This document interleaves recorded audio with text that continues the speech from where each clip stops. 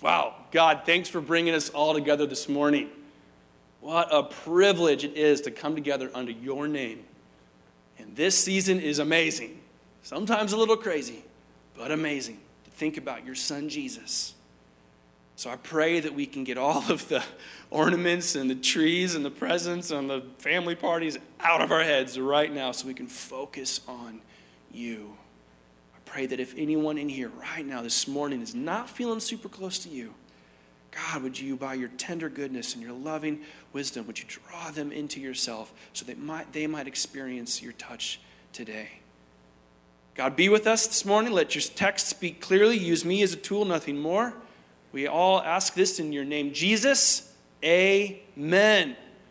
My wife and I are 6.5 years married.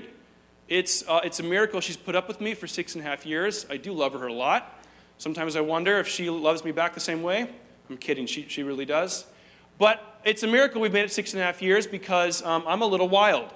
And 6 months into our marriage, I decided to move us to Phoenix, Arizona, where we served at a church as their youth pastor in Phoenix. By the way, if you want to have a wonderful Christmas, you wake up in Phoenix on Christmas morning and it's 72 degrees outside. And you walk outside and you're like, oh, 72 is too cold. And then you wait until it's like 75. And then you go sit in your pool and you listen to White Christmas and just laugh and drink eggnog. And that is a Christmas of wonder. So Mercy Road Church, Phoenix, Arizona, who's with me? Here we go, right? No, I'm just kidding. I'm investing in Indiana for a lifetime. So that was my Christmas for 3 Christmases in a row. I loved it. It was amazing. And our second anniversary in Arizona, I go, hey, Ashley, let's go camping. And I've been camping my whole life. My goodness, my parents made me get my Eagle Scout before I could get my driver's license. So I lived in the outdoors. I was always doing outdoor camping stuff. It was great. And I was like, let's go. And she's like, all right, let's do it. And so we pack up her 1998 Oldsmobile Bravada with all of our camping gear, our Beagle, which is a dog, for those who are not dog people. We hit the road, and we drive north to Flagstaff, which is awesome. It's like the mountains. It's beautiful. It's the perfect place to go camping. And so we're on the road, and we get, we're halfway there. It started to get dark, and I'm like, okay, it's a bummer that we have to set up our, tent in the dark. And that was my first sign that I should have turned around. Okay? Then we get to Flagstaff. And I'm all excited because the big, beautiful pine trees and the mountains are all around. And I spend 30 minutes looking for our campground.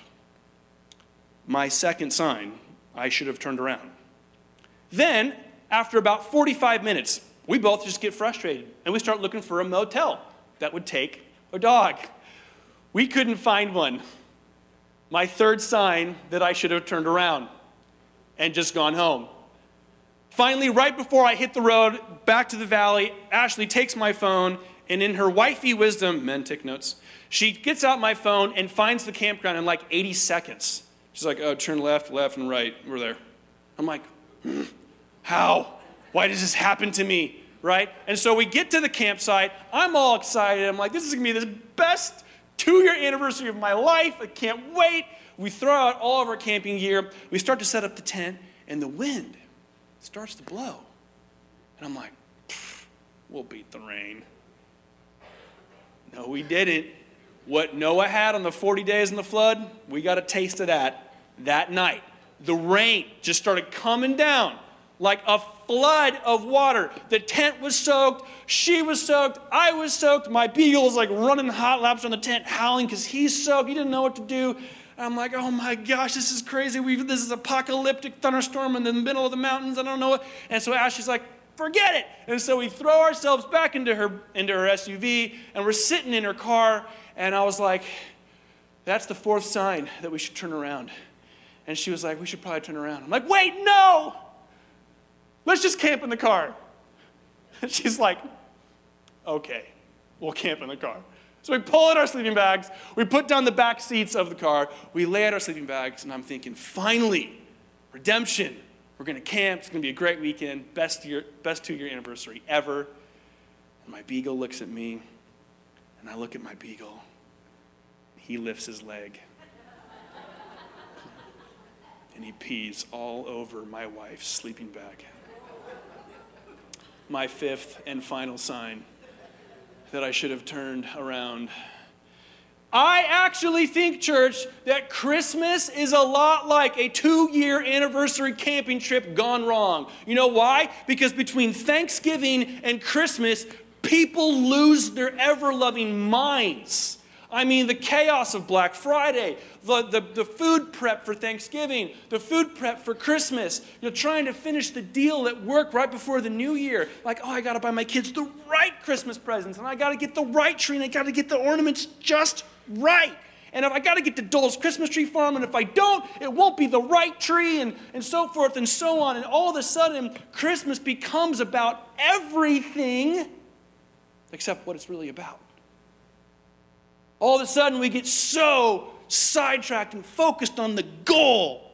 I want to go on my 2nd-year anniversary camping trip. And I don't care how many signs God gives me. I'm not turning around. And Christmas is a series of signs that God gives us to tell us to turn around.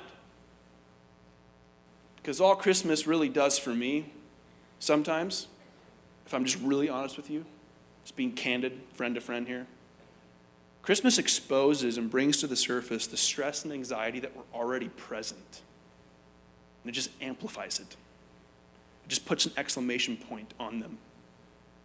And all of a sudden, we're running around like crazy people.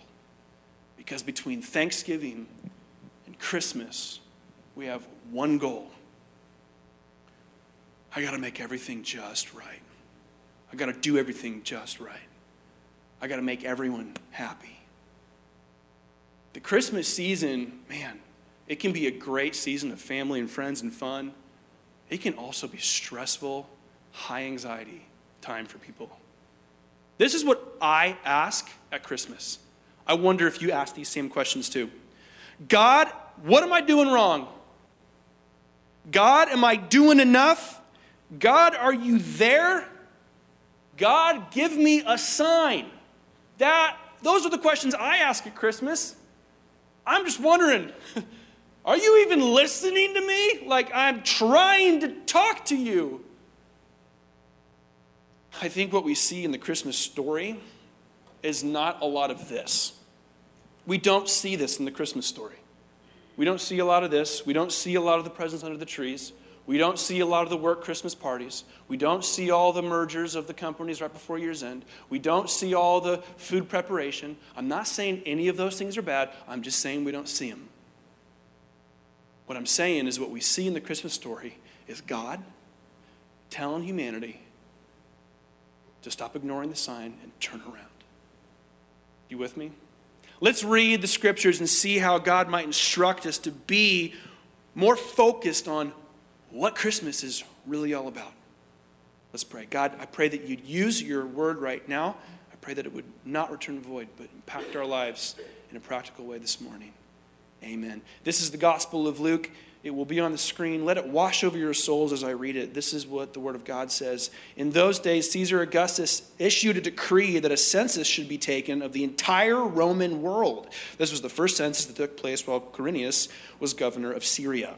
And everyone went to their own town to register. So Joseph also went up from the town of Nazareth in Galilee to Judea, to Bethlehem, the town of David, because he belonged to the house and line of David. He went there to register with Mary, who was pledged to be married to him and was expecting a child. While they were there, the time came for the baby to be born, and she gave birth to her firstborn, a son. She wrapped him in clothes and placed him in a manger because there was no guest room available for them. And there were shepherds living out in the fields nearby, keeping watch over their flocks at night. An angel of the Lord appeared to them, and the glory of the Lord shone around them, and they were terrified. But the angel said to them, "Don't be afraid. I bring you good news that will cause great joy for all the people. Today, in the town of David, a Savior has been born to you. He is the Messiah, the Lord. This will be a sign to you. You will find a baby wrapped in clothes and lying in a manger." Suddenly a great company of the heavenly hosts appeared with the angel, praising God and saying, "Glory to God in the highest heaven, and on earth peace to those to whom his favor rests." When the angels had left them and gone into heaven, the shepherds said to one another, "Let's go to Bethlehem and see this thing that has happened, which the Lord has told us about. Wow.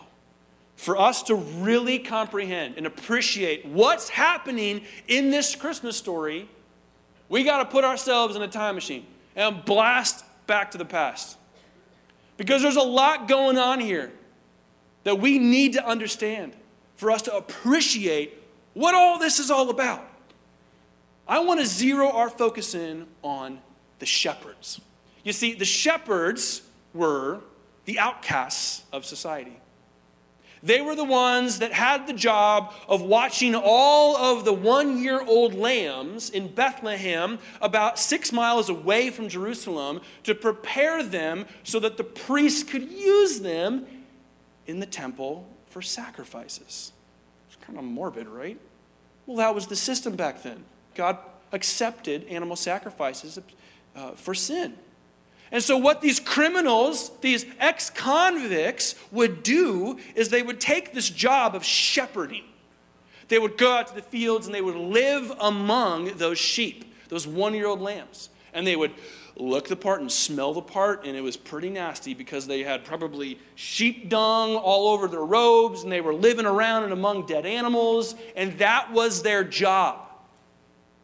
Their job was to protect and care for and raise the lambs that would be slaughtered in the temple for worship.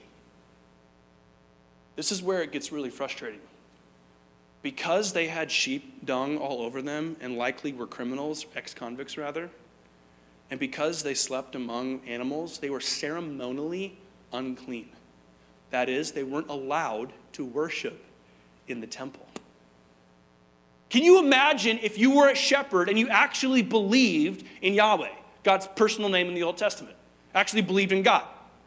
I believe in God, but I'm not allowed to worship him because worship was always associated with space, that is, the temple in Jerusalem, 6 miles away.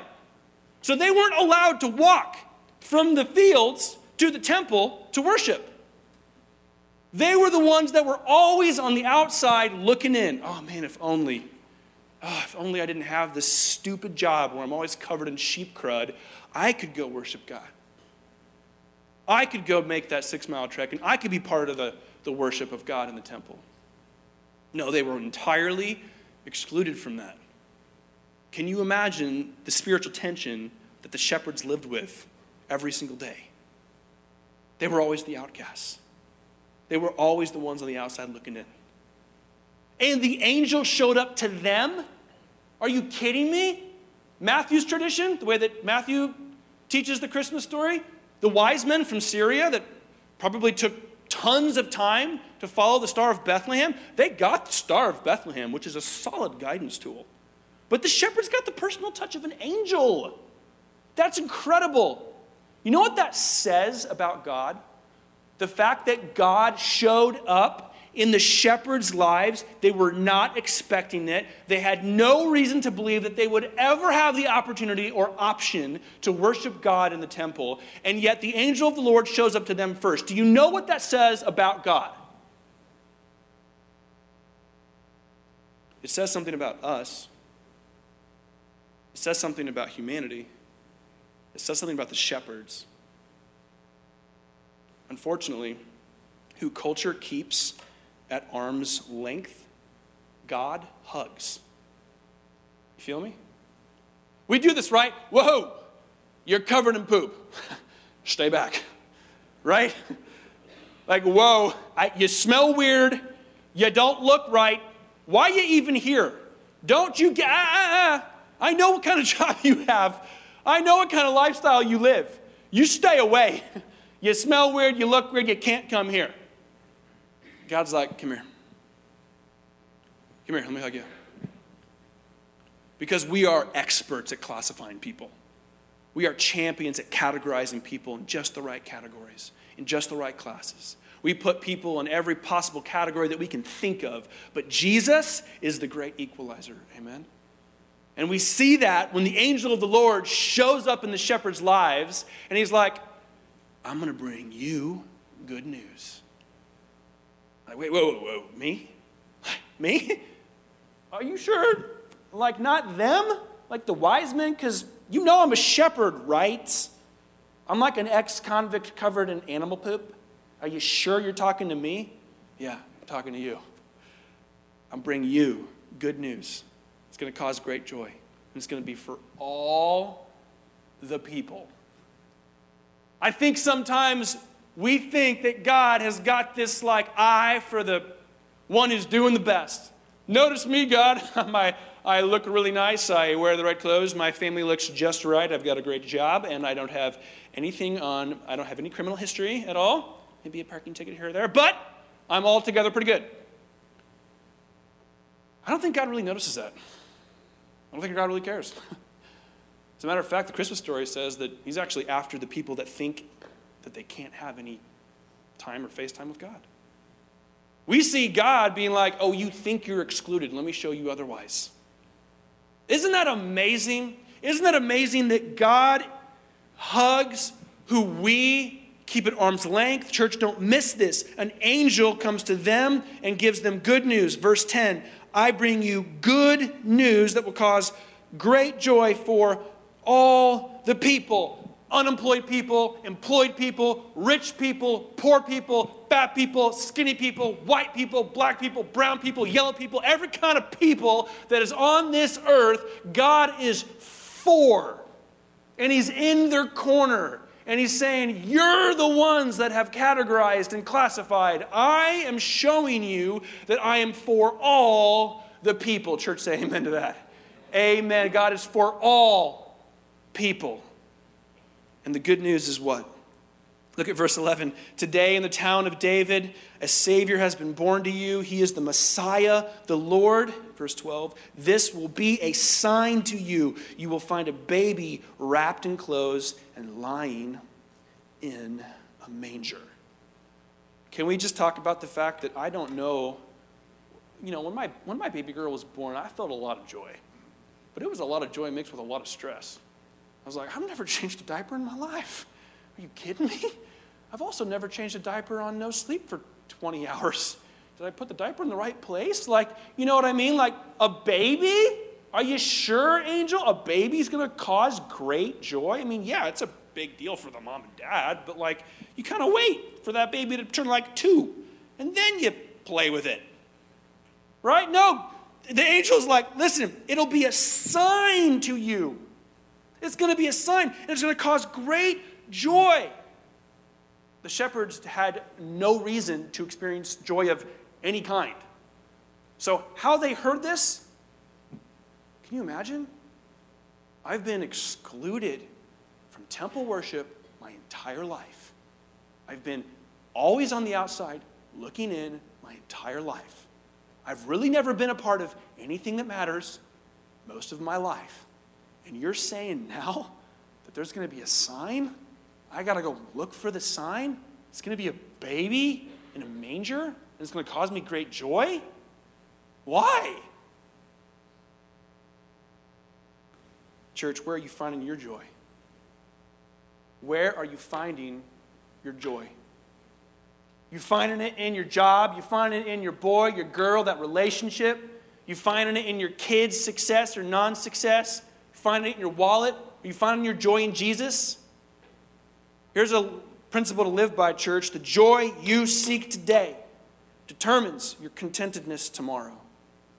You show me the areas in your life you're looking for joy in, and I'll tell you whether or not you'll be content tomorrow. Simple as that. You think these shepherds were content? Not a chance. God knew that. I imagine these shepherds are asking questions like this. God, what am I doing wrong? Why can't I find a job? Why don't my kids behave? God, am I doing enough? Why don't people seem to like me? Why can't my spouse and I get on the same page? God, are you there? Why don't I hear from you or feel you? I feel so alone. God, give me a sign. And God says, I did. I did give you a sign. The sign is the Savior, and the Savior is the sign. And the Savior is the Messiah. So why in the world would the shepherds find joy in a little baby? It's not my kid, right? We've got some, let's just be honest. If it's not your kid, you're like, yeah, it's cute.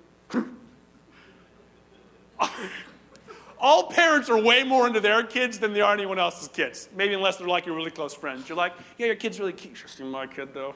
Cuter. So what are the shepherds seeing? What are the shepherds understanding? Why does it cause joy? That word Messiah, everything hinges on that word. The word Messiah means, literally, anointed. Most often in reference to a king. You must understand that Israel was desperate for a king to come after King David, who was even better than King David, who would do much better job than even King David did. And the difference in this anointed baby, who is the king, is that Israel had always chosen their kings up to this point. Now, God chose Israel's king in Jesus. He is the anointed, honored king, the Messiah, who's going to take away the sins of the world. We think Christmas is about lights and presents and family, and those are products of what Christmas is about. Christmas is about God reclaiming humanity for himself in Christ Jesus. That is what Christmas is about. So when we talk about Messiah, we talk about God, we talk about his son Jesus, we talk about God giving Israel the king that they needed. Not the king they wanted, but they needed. King David, great king. All of Israel's hope was in this coming king, and they were getting really desperate, and they were getting really burnt out. They were like, maybe that king will come someday. King David, he was great, but man, where's going to be that really good one? And God, in his profound wisdom and timeline, gives the Messiah, Jesus, to Israel. That tells you and me about what God is like. God keeps his promises. Right? Don't miss this important part of Christmas. God keeps his promises. He kept his promise to Israel, which means he keeps his promise to the church today. Which means this, for you and me, it means that every question you've ever had about life and God is yes in Jesus Christ. Amen? Every question you've ever had, does God notice me? Yes, Jesus. Does God care about me? Yes, look at Jesus. Does God have a plan for my life? Yes, look at Jesus. Does God forgive me? Yes, look at Jesus. Does God see past my mistakes? Yes, look at Jesus. Does God want me to live the life that he's always wanted me to live? Or am I out here on my own? Yes, look at Jesus. Every question you've ever had about life and God is a big old yes with multiple exclamation points in Jesus. That is what Christmas is about. It's about God keeping his promises. It's about God showing up into our neighborhoods, onto our streets, into our lives, drawing us back to himself. But wait, there's more. How do the shepherds respond to this? What happens next? This is the funniest part of the Christmas story, I think. Dennis, this part is hilarious. Look at this. God's personal choir, gets in their angelic tour bus, which I'm sure is fantastic, leaves heaven, comes to earth. Verse 13, suddenly a great company of the heavenly hosts appeared with the angel praising God and saying, glory to God in the highest heaven, and on earth peace to those to whom his favor rests. God turns this humble scene of the Bethlehem scene, animals and stables and babies and sheep, and then boom, choir, and sings about it.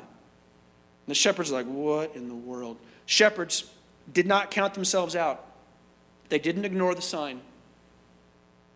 They went and found it out. I ignored the sign on that 2-year anniversary of mine. But the shepherds did not. They could have. The shepherds easily could have been like, whoa, I do not trust my senses right now. Why is there an angel in front of my face? And why is there a choir here? I was just tending to sheep. I'm losing my mind. Nope, they didn't do that. They could have taken their staff and like fought off the angel. Like,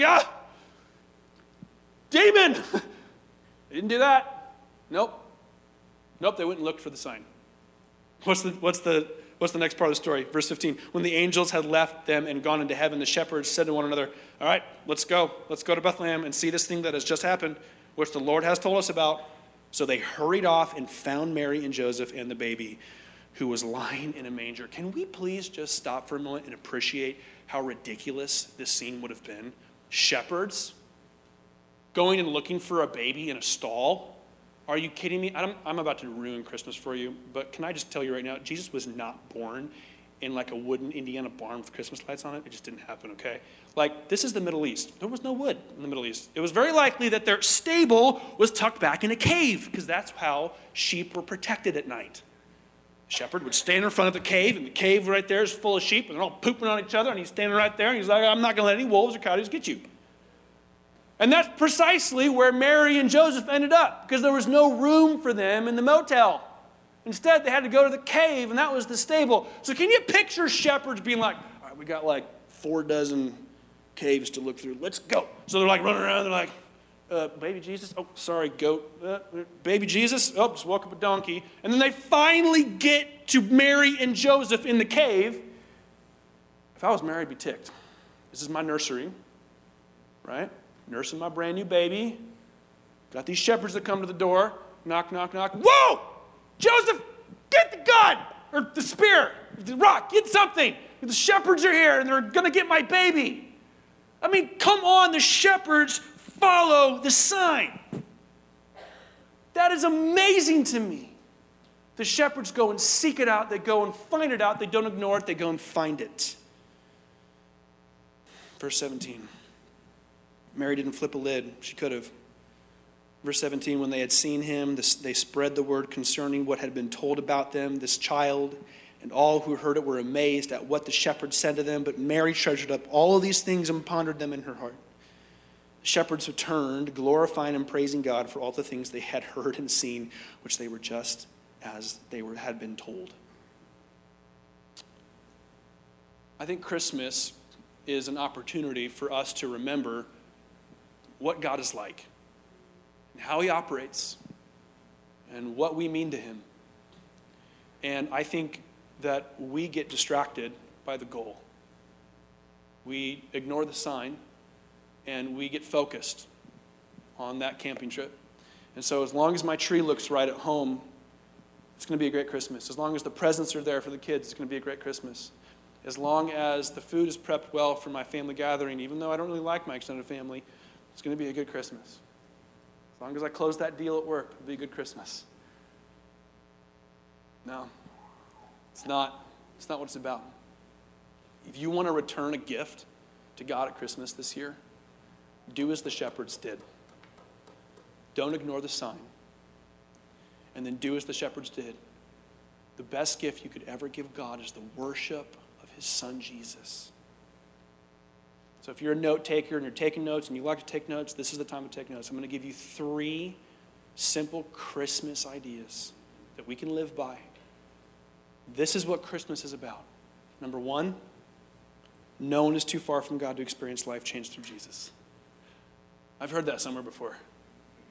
No one is too far. The shepherds are proof. They were the last people on earth that should have ever been told about Christ. No one is too far from God to experience life change with Jesus. That is what Christmas is about. Number 2, all are invited to come to Jesus. The variety of life represented at Bethlehem verifies this fact. Think on it just for a moment. Matthew's tradition of the wise men walking all the way from Syria doesn't even say whether or not they made it the night of. They probably made it weeks after. We got wise men, we got farmers, we got Joseph and Mary, and we got shepherds, and there's a variety of people in this scene. All are invited to come to Jesus. And number 3, all who come to Jesus are changed forever. Matthew's tradition with the wise men, they worship the child. The shepherds worship the child. Mary and Joseph are struck by the reality that God chose them to bring this child into the world. I mean, my goodness. I know there's some shepherds here this morning. I know that there's people in here right now that always feel like they're on the outside looking in. And I also guarantee you've got friends who are always on the outside looking in. Christmas is an opportunity for shepherds and all people to realize that Jesus is for all people. And that news causes great joy, that you and I no longer have to work for God's favor, but that he gives it to us and we get to respond in faith. That's why in this moment where we get to respond and worship this morning, you might want to tell God, I've been making Christmas about a lot of things, but I've not been making it about the worship of your son Jesus. I've also not been making it about shepherds. I've not been making it about trying to get people who are far from you to see you. As a matter of fact, God, I feel like the shepherd. I feel like I'm far from you, always on the outside looking in. No more. Not today. You follow that sign.